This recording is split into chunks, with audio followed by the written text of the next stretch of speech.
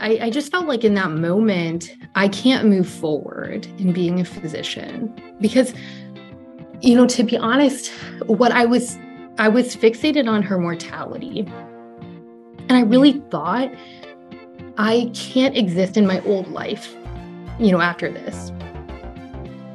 Welcome to Moms of Medicine. I'm your host, Allie Trainer, and that was Dr. Kashi Goyal, who is a pulmonary and critical care fellow at Ohio State.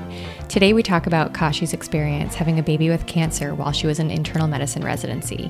We both realized way too far into the interview that we didn't lead with saying that her daughter, Anika, is now doing great. She is a healthy, happy, thriving 3.5-year-old little girl, but the start of her life was hard. We talk about the day she was born and Kashi and her husband, Michael, immediately knowing something was wrong and how everything changed and spiraled from there. She talks about wanting to quit medicine and how when she did eventually go back, there seemed to be this vast chasm between what her work life and home life were like, how the grief she felt could be so isolating. But today, Kashi, Anika, and Michael are all thriving and taking each day as a gift. I selfishly loved this interview because it was a great excuse for me to catch up with Kashi, but I also learned so much from her in this interview, and so I can't wait to share it with you. Well, it's good to see you. It's been too long and I'm glad to have an excuse to catch up. But yes. For people listening who may not know you, if you could just share your name, what you do, and a little bit about your life outside of the hospital. Yeah. So my name is Kashi Goyal. I am currently going to be third-year pulmonary and critical care fellow and a former co-resident of the good Dr. Trainer. I have increasingly more time outside of the hospital, so still kind of like reevaluating my hobbies, but have a young daughter, so spend a ton of time with her. And this year I have decided to fashion myself a suburban gardener. So I love that. Enjoying the backyard I didn't have in Boston. And I think with some minor success, to be honest. I'm going to have to ask you for some tips because we're trying that too. And we're struggling. We've been mainly just feeding the wildlife. Right. That's what we did last year. This year we're focusing on small. That's my goal. And then we'll try to scale in the next couple of years, maybe. I love that. Yeah. That's awesome. Well, I'm glad I get a chance to chat with you. We were saying kind of 3 years since we've seen each other in person since you left for Ohio. But kind of the reason we're chatting is this is Moms of Medicine. And you had, I think, a very unique experience. First, of course, starting off with having a kid in residency. Mm-hmm. So I don't know if you could just start sharing a little bit about that choice. Yeah. I'm assuming it was a choice, but kind of how that came about and kind of what your thoughts on that were. Yeah, I think, above all, I'm a planner. And so I'm sure most of your audience and most of your guests, kind of prescribe to the same idea. But, my husband and I thought, well, we have this kind of finite window between second and third year where we could have a child. And to be honest, I didn't want to be pregnant for fellowship interviews, which is certainly not right, but I think there is a bias. And so we thought by this perfect planning that, of course, we could kind of thread the needle. And so I found out I was pregnant sometime during the second year of my internal medicine residency. And that I think in itself was kind of a big decision because, in our program, there weren't a ton of women having babies. And I think that probably speaks to just how busy the schedule was. But I think even at that time, I did kind of acknowledge, I don't know if there's a good time to have a child, and it felt like something we wanted to pursue. So we kind of moved forward with it. And I can't remember if you mentioned this at the beginning, but your husband was in residency as well at the same time, right? So it was between his second and third year too, right? That's right. Yeah, exactly. So we thought we're going to have a baby, we're going to get pregnant, of course, no problems, because didn't account for any of that in our kind of big picture plan. We were going to have a baby. And then our hope even then was to come back. We're both from Ohio, so wanted to try to transition back to Ohio, for fellowship. Mm-hmm. And so schedules to balance even then. Oh yeah, it's crazy. And then, so I think you might've actually been the only woman who had a child in your year. I think that me and maybe one other person, but at the time, I was the only one. And then, even I think in the year above me, I'm not sure there was, I guess in your class, I'm not really sure, but it just wasn't like something that really permeated our program. And that can be for many reasons, of course. I think there's obviously a lot of individual choices, but it already felt like I was kind of in a different category at that point. Of course. Totally. And so then kind of fast forwarding, so you have your daughter. So tell me a little bit about that. Yeah. So I guess I'll just bury the lead. So, yeah, had a totally uneventful pregnancy, and I really thought I had kind of like gamed the system. Pregnancy was easy. I worked until the day I delivered. Wow. And to be clear, our program was like incredibly supportive. So I was on kind of an outpatient rotation, and planned, I guess to speak to my planning, I got induced electively at 39 and 3 because I didn't want to be pregnant on my maternity leave. I love that. I'll get induced.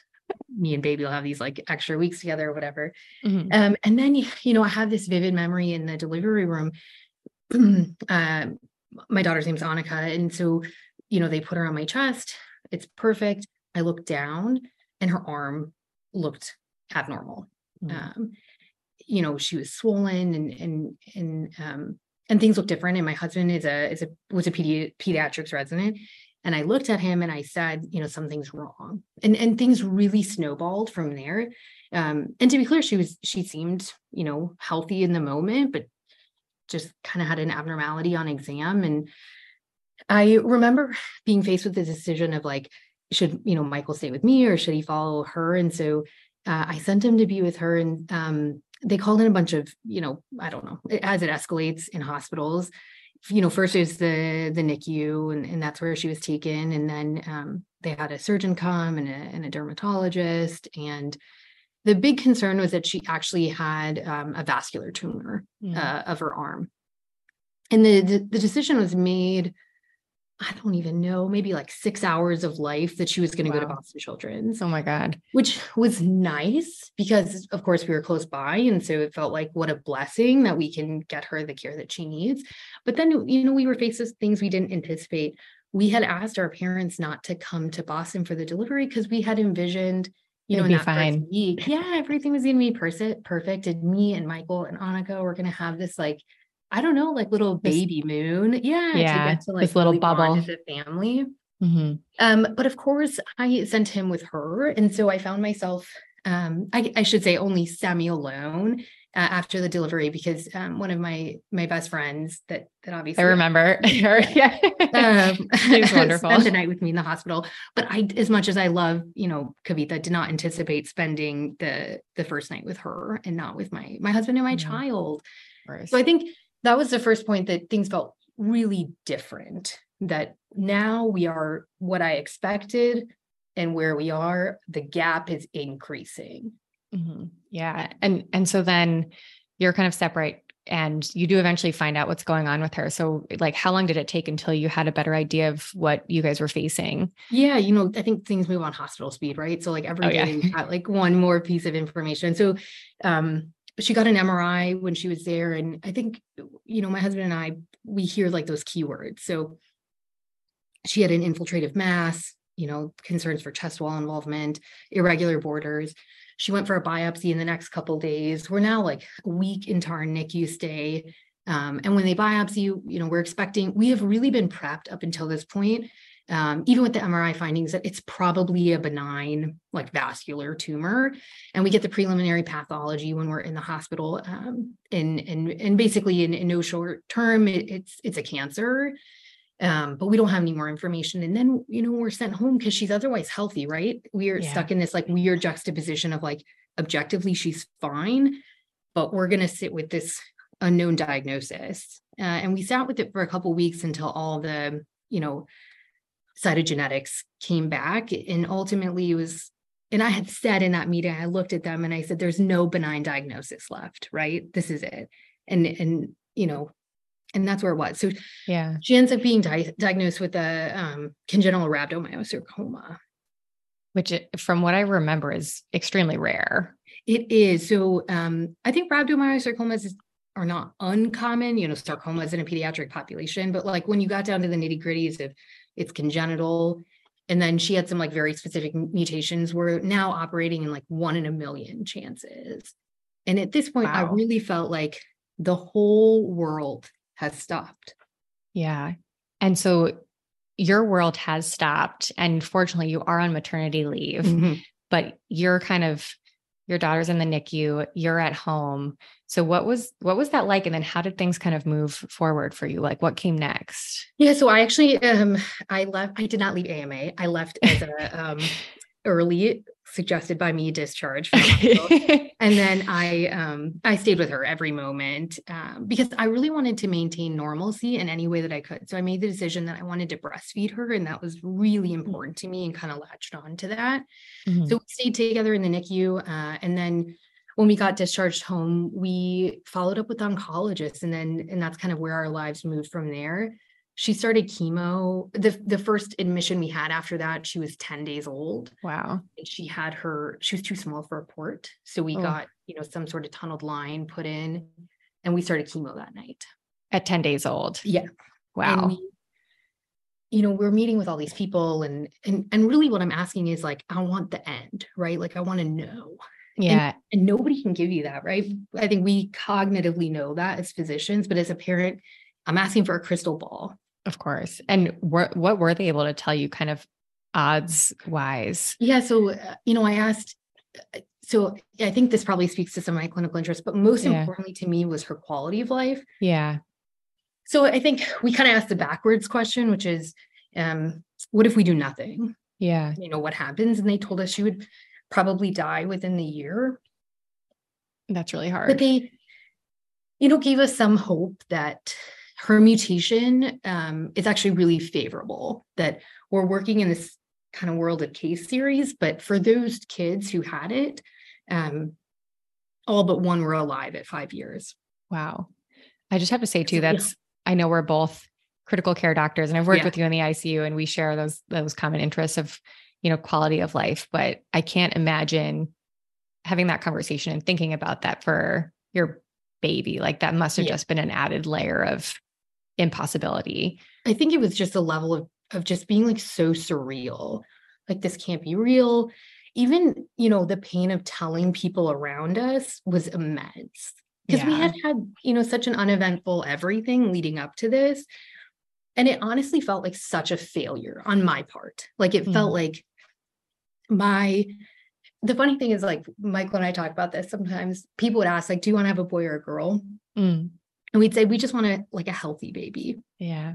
It just felt like the job I had, like, other people probably feel similar. I felt like my job as a mom is to keep my child safe. Yeah. And I don't know how to do that in this moment. Yeah.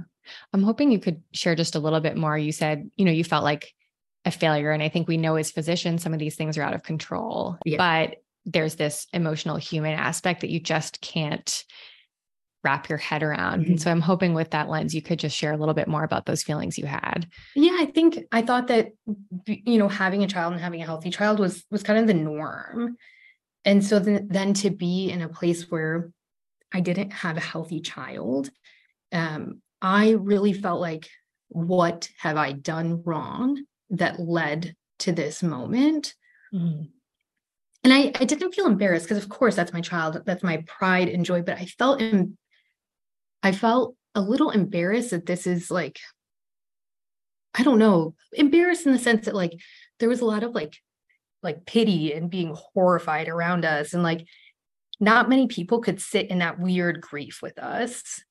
And it really was, I think, an isolating experience, and very few people in our lives, and it's absolutely to no like dishonor to them, could kind of tolerate that discomfort and sit with us in that place of unknowing. And I'm sure all of us have been in that place in our lives where you have this really unique experience, and really what we were looking for from people around us is empathy, and we got a lot of sympathy, I think. I think that's an important distinction, which is really hard in the moment. And, when we were kind of chatting before, one thing you shared with me was that kind of going through this process, we're kind of jumping forward a little bit. There's a lot that happens in your story, but there's a kind of, and I'm sure there's like, throughout your story, there's multiple things that made you think differently, but you talked about how it has impacted the way that you address patients in these difficult scenarios. And I was hoping you could talk a little bit more about that, because we do oftentimes in the ICU and with advanced lung disease, you have patients and families in these horrible situations, and we are sometimes tasked with sitting with that. And I don't know if you find it easier now, or if you're just, more accepting of it. I don't know how that's changed your perspective. So I definitely don't think, I think the best case scenario is at the end, I would say, now I know exactly what to say to people because this is what I want. But really, I think what it's highlighted is I don't know how they feel and I don't know what to say. And sometimes saying that is probably the best thing, or saying that these are impossible decisions. And I can understand not wanting to make any of them. Yeah, definitely. I'm curious too, you mentioned kind of, it was hard, people not wanting, or not that they weren't wanting, but they're just not physically being able to sit in those moments with you. So I'm imagining your husband was probably a big support, but I'm also wondering with that too, I'm guessing he was a resident. You were imagining a healthy baby. What was he planning on taking for leave? Yeah. And how much time was he actually able to spend with you guys? So the beauty of pediatrics is I think the culture in general is just more positive for that kind of family life and equity in that. So his program had already, I can't remember all the details now, but he had already, they had people do kind of a breastfeeding elective that allowed them to extend their time. And we had worked out a scenario in which I was going to take a leave. We were going to take a couple of weeks up front together. Then I would take the majority of my leave by myself. Then he was going to take an additional 4 weeks. So I think he was going to end up having 6 to 8 weeks. And then my mom is actually planning to move to Boston, and she was going to be with us for the last 6 months of residency. Wow. That's a good mom. Yeah. just to support us. But, when we found out how sick Anika was, everything stopped. And that was another weird thing, is being a trainee. I think for people with normal jobs, you say, I'm going to take a leave and you just leave it at that. But there's so many nuances to being a trainee, and there's other people's schedules that are inadvertently intertwined with yours, that we felt, even in that moment, the best thing we could do is be honest and tell our programs. And I remember, obviously, Dr. Trainer knows our former program director. And I remember he came to Boston Children's to meet with me, and I said that I was going to quit. Yeah. How did that go? I'm sure, I know, not a question you ever imagined having with him. Because I will say, as a side note, Kashi was an all-star intern and the last person you would expect to ever utter those words. So that was probably a hard moment for both of you. Yeah, it was. I just felt like in that moment, I can't move forward in being a physician. Because, to be honest, I was fixated on her mortality. And I really thought, I can't exist in my old life, after this. Of course.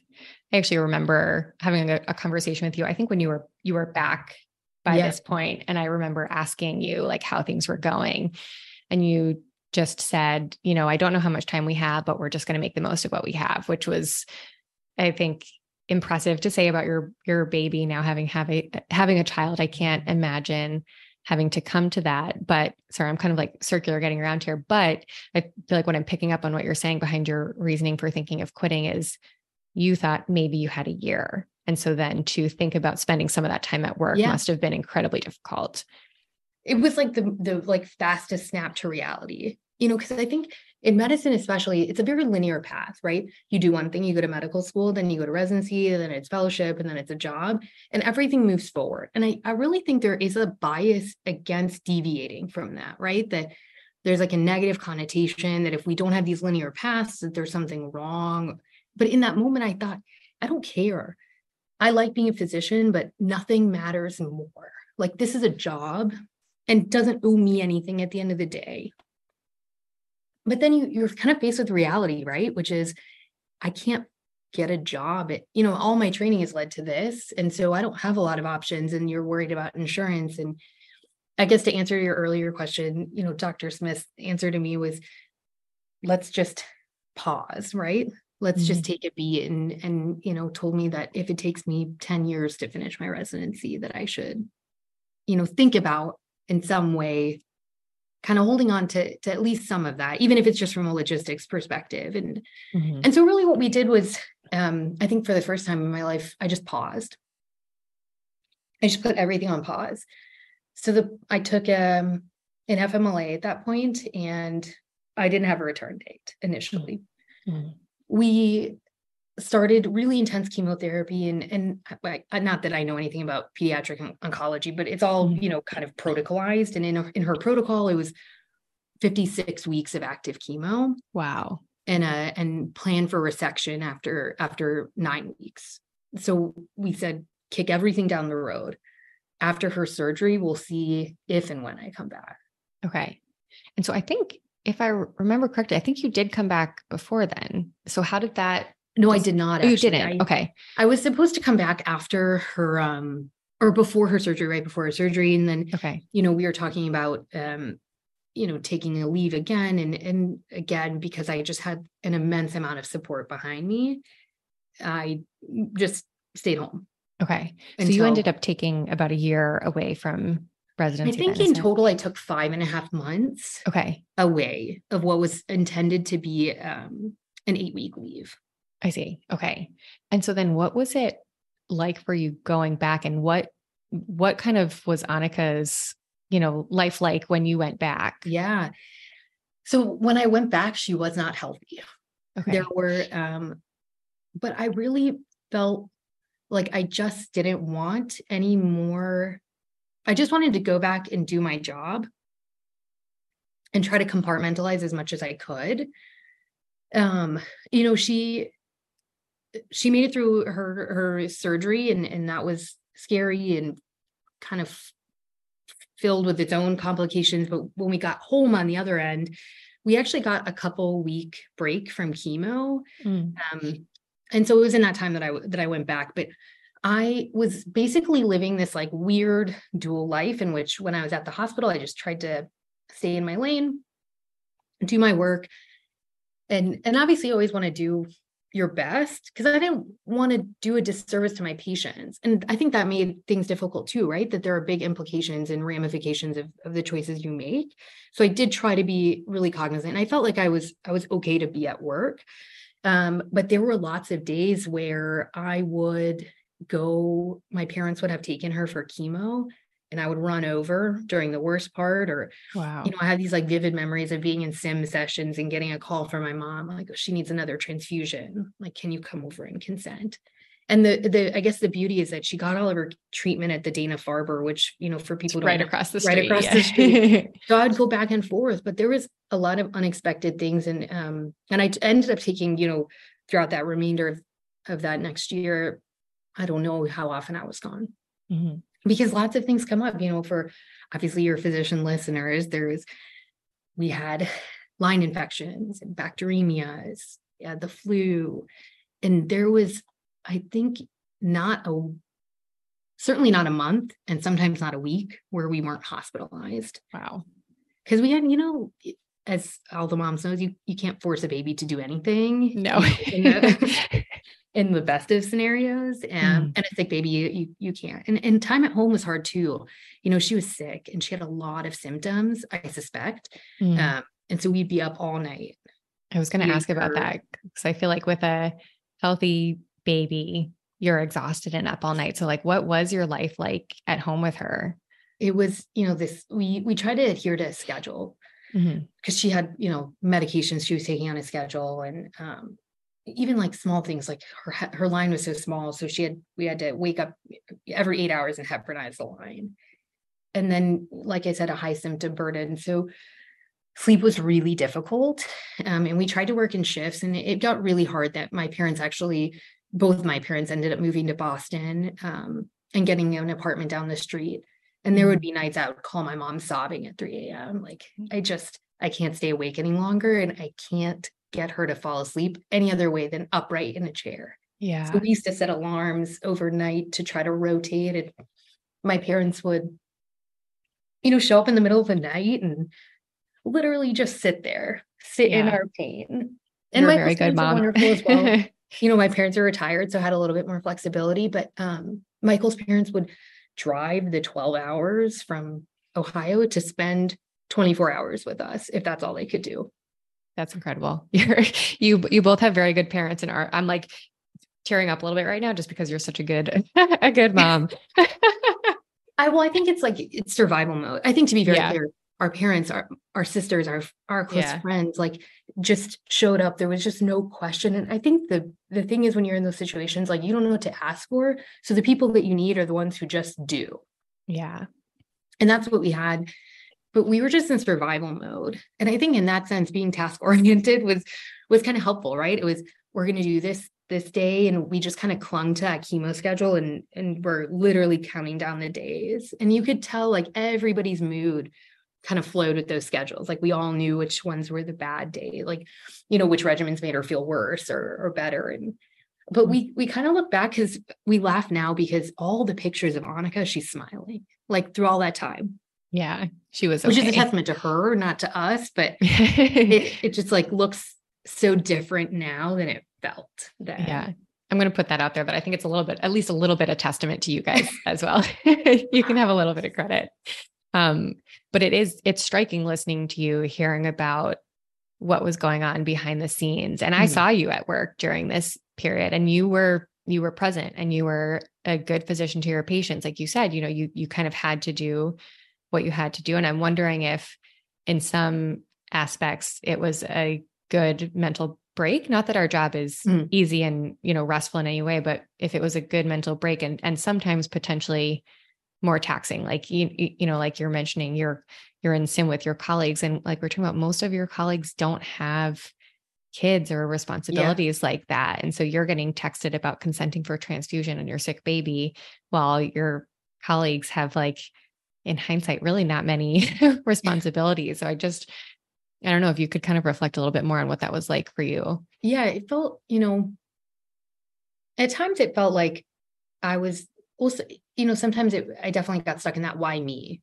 place of this just feels like really unfair and that we're just so in a different place than what we anticipated.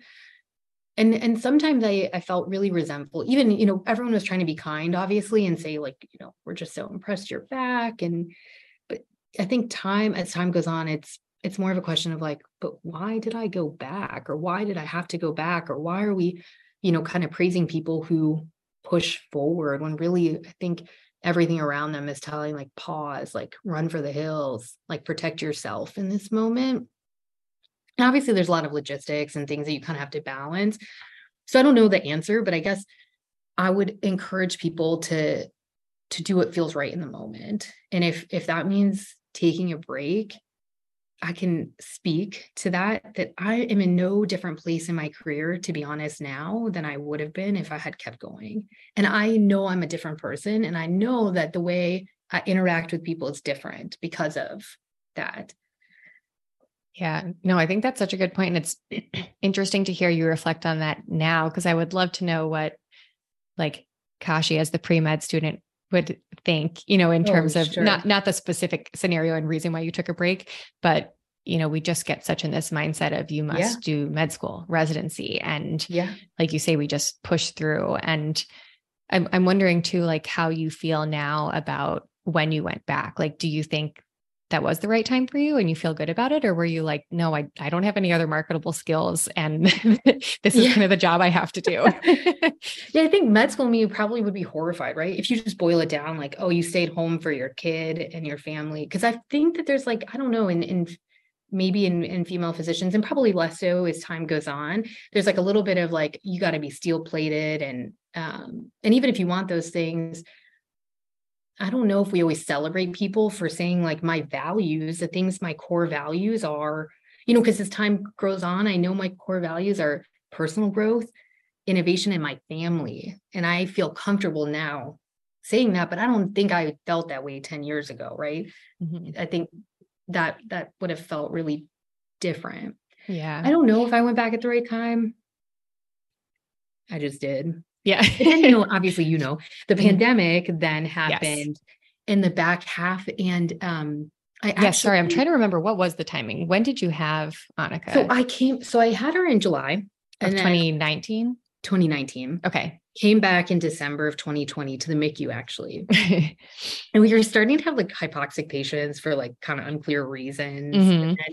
And then by, I don't know, I guess it's all blurring together now. By January or February, right, the kind of the recognition had really expanded. And then, but there was a lot of unknown with that too. Mm-hmm. And so I was faced with a decision where our program, I think, very kindly asked, are there people who feel uncomfortable treating patients with COVID. And at that time, Anika still was neutropenic and was sitting at home with, zero neutrophils and zero platelets.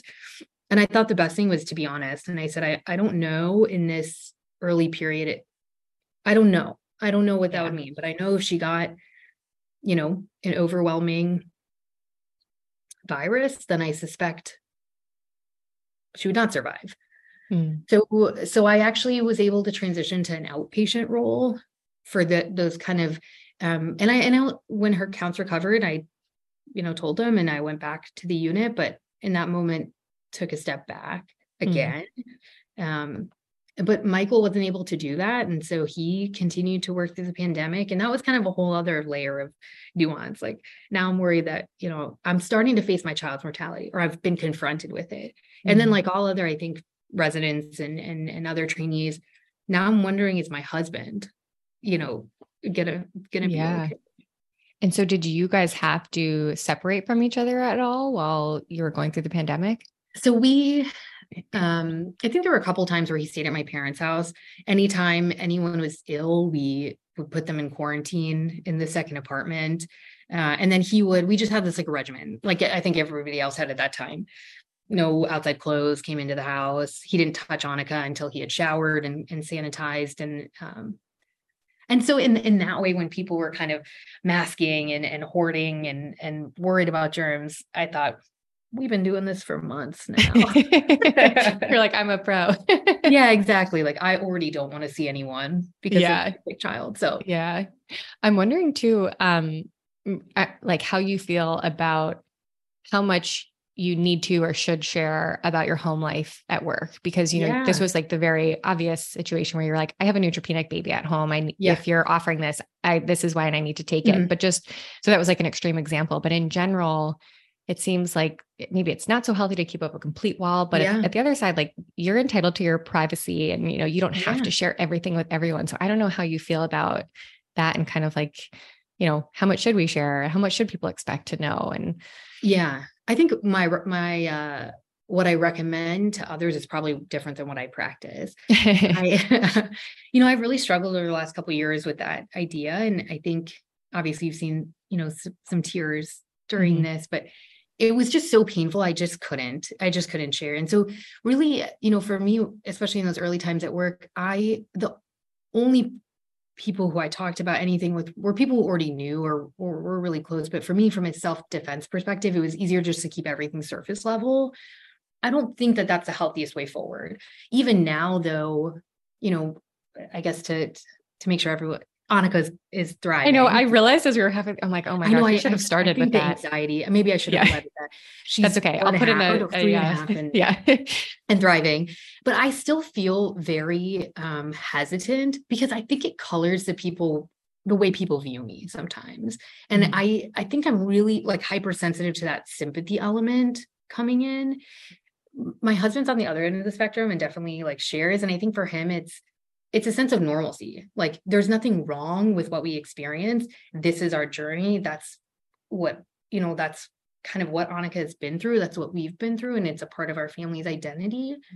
And I think in some ways, I wish I was more like that, but that's a big bridge to cross. But I think for other people, for things that become core values, that things that shape your identity, you should feel empowered to share those things. And when we say at work, I think when you're a physician at work, there's this extra level of professionalism or barrier or distance that we keep from each other. And maybe that's why we burn out, or maybe that's why people aren't as satisfied, that because we've siloed these parts of our lives, kind of thinking that there aren't connections. Yeah. Why do you think you and your husband have such different perspectives on the same experience? I think some of it is our personalities. Yeah. He's like, an extrovert and he's a processor and like wants to talk about, and I just want to control. And so I think I've had not a hard time controlling my emotions, but I'm having a hard time processing, right? Like as things slow down years later and you're kind of left to pick up the pieces, that takes work and effort. And sometimes I think it's easier not to do that. Yeah. Of course. No, of course. And so then you mentioned Anika's now, she's 3.5, she's thriving, but where we kind of left off with things is you're in the pandemic, she's still neutropenic. So how did things kind of progress with her? Whatever you want to share, like in terms of how she did, in terms of how you progressed through residency. So things got easier with time, whether that was our expectations had changed, which I think they did. And so like, we just could feel things a little bit more easily. Like we got into this routine, like hospital bags ready to go. Michael and I got used to sleeping in the hospital and being ready to trade off. And so it became easier to manage as time went on. And as she got older, I think her symptom burden decreased a little bit. The intensity of the chemo eventually started to space out, but there were still a lot of ups and downs in that, she ended up with a feeding tube. And we talked a little bit before that I really wanted to breastfeed her. Mm-hmm. And I had really kind of latched on to like, this is the only thing good that I can provide for my child. She got too sick and was in a lot of pain, so couldn't direct feed, but I actually started exclusively pumping. And so, and I just kept doing that sometimes to I don't know if obviously breastfeeding is, I think, difficult for anyone. I guess so too. That's not an overstatement. Mm-hmm. But did that. And even in, when she was being tube feed, we continued to breastfeed her, but lots of ups and downs. And then we were just at the end. Then all of a sudden you're a year out. And now the tone starts to change, with the oncologist. And our oncologist was wonderful. She's one of those big picture physicians where like what they say you believe, even though it's not, they can't say that all the data would say this, but just their gestalt, and hers was always right. When we got the diagnosis of stage 3 based on the size of the tumor, but she had an immense response to chemo. And initially the plan was amputation. But our oncologist said, I think things are going to be okay. And they were. And then as we get towards the end of treatment, she's starting to say, we can, we're looking for any kind of like crumb of hope in terms of moving forward. And I remember asking her like really leading questions, like, so you think like Anika could be here for a while? And just the first time hearing her say, yeah, I think that she could be here for a while. Felt like we had turned a leaf, like that there was like a way forward, and really things just started to get easier from that point. Like the milestones started to rack up, right? We're a year from diagnosis. We made it to maintenance chemo, because even that was a saga. Try giving a, I don't know, 12-month-old oral cyclophosphamide for 6 months. Like I truly can't imagine. Yeah. And then we got to I think the most, the biggest triumph for us was the day her line came out. Because there were little things we had lost in terms of our like newborn journey. Like I'd never given her a bath, like submerged her in water, because you can't get the line wet, right? We all know that. I can conceptualize that. And she's little, so they had given us these like, honestly looked like she would wear this little tube top to like keep the line like clean. I know I'm laughing. I shouldn't laugh, but it's like, no, it was so like, she just was like a little Pooh Bear. She was she always had this like tube top on. Yeah. And when her line came off, the first thing we did was give her a bath, and to see her submerged in water, we thought, oh, like this is, or to rub her back and to feel her skin. That's really beautiful. Just like these like profound, but like small moments that started to, I think equate to hope at that point. And then it was just as time progressed, it became longer and longer since we had a setback. And then, when we asked our oncology team, what if we moved to Ohio to kind of move on with our lives?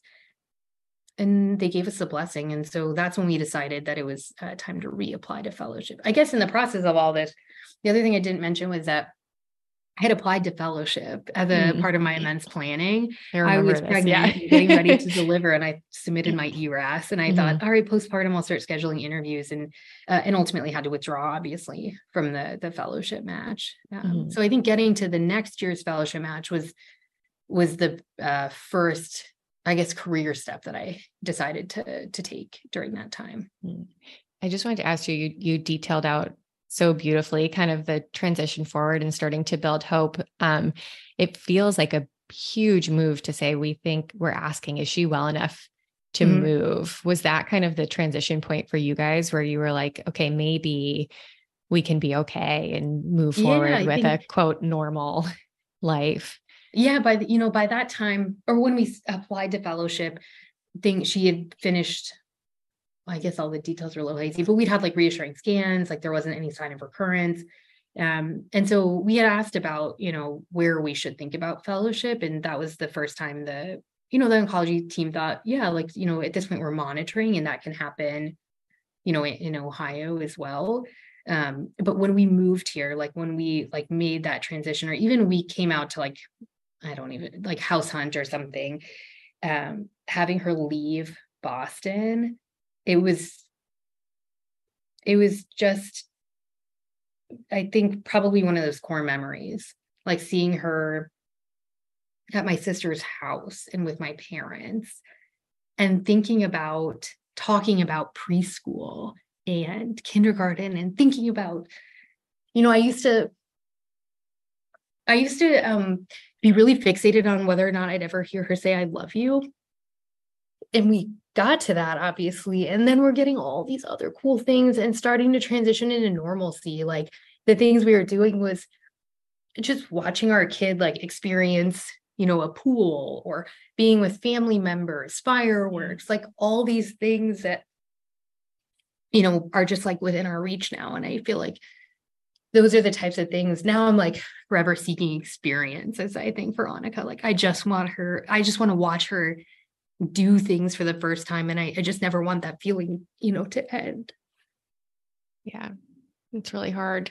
You're a good mom. And I will say, from having seen her on Instagram, she's the happiest little girl. Oh yeah. She's like an Instagram star. Like she's this kid so is like cute. She brightens honestly, my day. she's just like from a different world. She truly, I know like everyone says Instagram is not reality, but yeah. I love seeing the little photos of her. She's always so happy and looks like she's got such a little personality. She does. She's just, I don't know. I think, she should be fearful, right? Like, or hesitant, but she's not. I don't know what happened. She's like decided that like new experiences or new things, like, my favorite thing, we'll ask her, like, do you want to do something? And she's never done it before. And she just says yes. And like, we'll for days ask, like, after this nap time, will we get to go to the beach or whatever it is? That's so sweet. But she, when she was young, she's always been really special. I know every parent feels that way, but yes, but she is. But I think she is. And I used to say, early on, like, I just think she's just too perfect, like for this. Yeah. Like, that's why this is all happening. But now I think that's like, she was resilient. Like, it wasn't about, Michael or I, or. Yeah. She's here for a reason. Yeah. Yeah. You've shared a lot, and I think a lot of people will benefit from this, even if they don't have a similar experience. There's so much you've learned along the way, but, if, just to end on, where you guys are now, and if there's any other things that you think you've reflected on in hindsight that, are particularly poignant for you, or that you really want to make sure you share. Yeah. I think now we are, profoundly happy and content, and we're a unit, and my daughter is healthy and happy. And our biggest problems are the usual, right? The mood swings of 3-year-olds. And I feel really blessed that that's where we are. I think my sister and I were talking the other day and said, I wish I could send my old self a reel now, just to have something to move forward. But I guess the things that I would want to emphasize for myself and for others is, I think it's okay to be honest when we're struggling and when we feel isolated. It's okay to take a pause. Nothing is permanent in what you do. And really, I think allowing others to support you in those moments is what kind of sustains us meaningfully in the long term. Yeah, that's beautiful. Well, I know this wasn't the easiest conversation, but I do really appreciate you taking the time and sharing. I appreciate the free therapy. Yeah. Well, it was so good to see you again too. It's, I know it's been a while, but, you will forever be my favorite intern. So.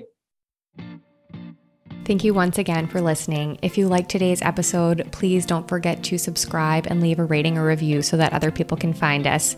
Tune in 2 weeks where I'll have another episode for you. And in the meantime, if you have someone you think would make a great guest or think you would be a great guest yourself, feel free to reach out to me on Instagram, Twitter, or send me an email at momsofmedicine@gmail.com.